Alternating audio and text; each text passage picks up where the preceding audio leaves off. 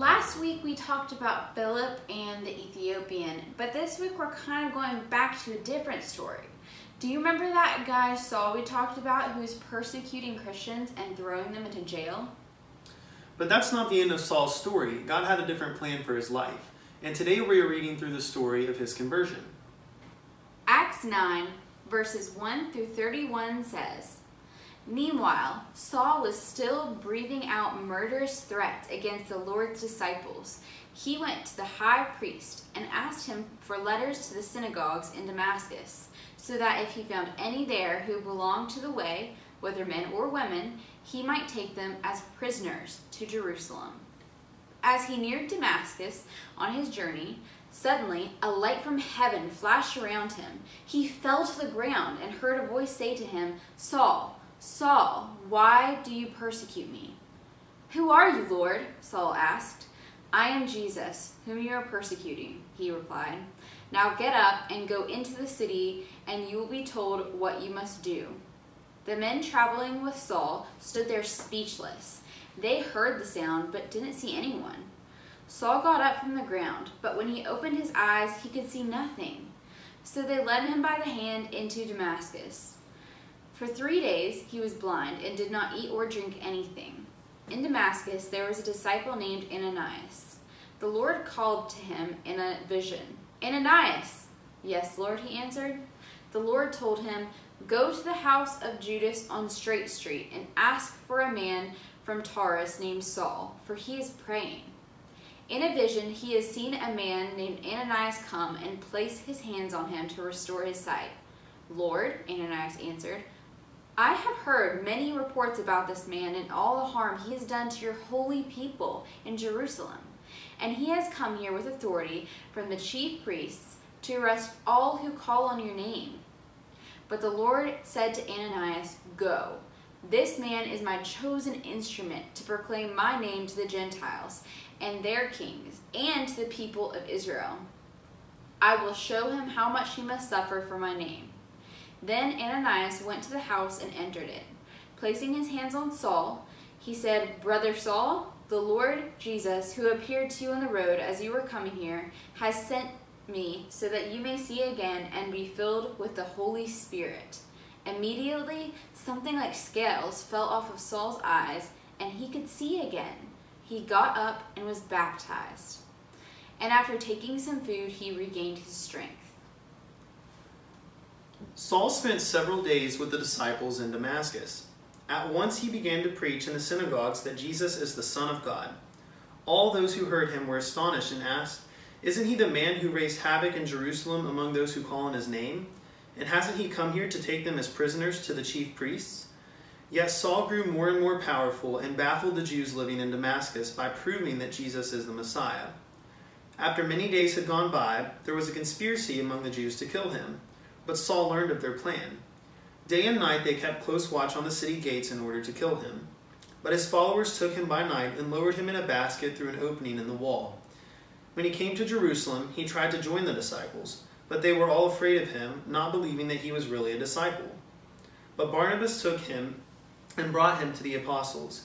He told them how Saul on his journey had seen the Lord and that the Lord had spoken to him, and how in Damascus he had preached fearlessly in the name of Jesus. So Saul stayed with them and moved about freely in Jerusalem, speaking boldly in the name of the Lord. He talked and debated with the Hellenistic Jews, but they tried to kill him. When the believers learned of this, they took him down to Caesarea and sent him off to Tarsus. Then the church throughout Judea, Galilee, and Samaria enjoyed a time of peace and was strengthened. Living in the fear of the Lord and encouraged by the Holy Spirit, it increased in numbers. Paul was one of the fiercest persecutors of the church, but after his conversion, he became a spiritual leader, and he even wrote many of the letters that we find to the churches in the New Testament. God chose Paul to be an instrument to proclaim the name of Jesus to Jews and Gentiles. But because of his past, people were suspicious and did not trust him. He was an outcast at first because Jews did not like him for sharing the gospel, and Christians thought he might be tricking them. But in the coming weeks, we're going to learn how God used Paul to strengthen and grow the church.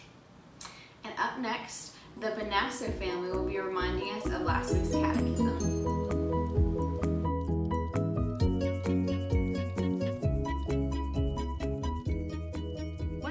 law of God require of us? The law of God requires that we love God with all of our heart, soul, mind, and strength, and that we love our neighbor as ourselves.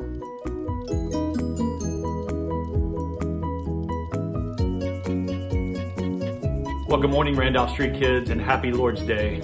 As you wake up this morning, remember today is a day the Lord has given you to worship Him. I hope you are enjoying the New City Catechism and that you are taking time to walk through these questions with your parents. Memorizing these truths will be helpful to you and your faith for the rest of your lives. That is how important this is for each of us. Last week's Q&A was, what does the law of God require? And if you remember, there were two answers, two parts to that answer. First, we love God with all of our heart, soul, mind, and strength. And the other side, we love our neighbor as ourselves. Hopefully you had time to talk with your mom and dad and think that through with them. Thank you to the Benasso crew for helping us with question number 7. I love our Randolph Street families, as I know these truths are more than just words, but they shape your lives. And again, thank you to the Benassos. For this week's catechism, we're going to skip over to question number 13. So parents, hopefully you can take time in questions 8 through 12 with your kids over the next few weeks. So our question today, question 13, is, can anyone keep the law of God perfectly? And the answer, since the fall, no human has been able to keep the law of God perfectly. Randolph Street Kids, this is very important for us, as it's a central teaching of the Bible. We are all guilty before God. We all break God's holy law. No one can stand before God perfect in his or her own efforts. Again, this is important for you to understand, because this is why the gospel is so crucial to our faith. Talk with your mom and dad. Let them better help you understand these truths. We love you. We are praying for you and your families. And again, I hope you have a great Lord's Day.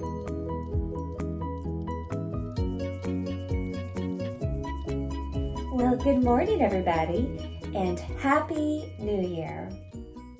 Abraham and I are so glad that you've joined us again today in 2021 for another catechism song. Now, today we're going to be doing question number 13, which is, can anyone keep the law of God perfectly? Well, the short answer to that question is no. But you'll see from the song that we've had this problem for quite a long time.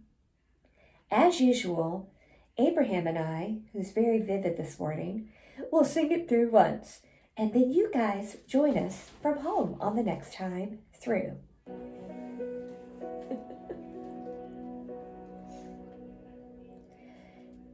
Can anyone keep the law of God perfectly? Can anyone keep the law of God perfectly? Since the fall, no human has been able to keep the law of God perfectly.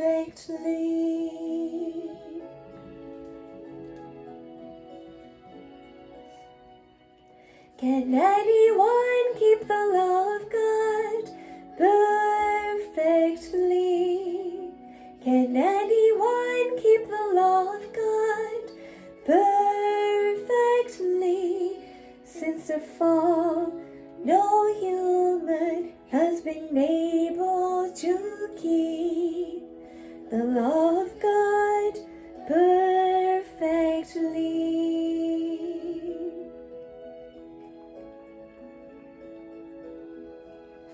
The law of God perfectly.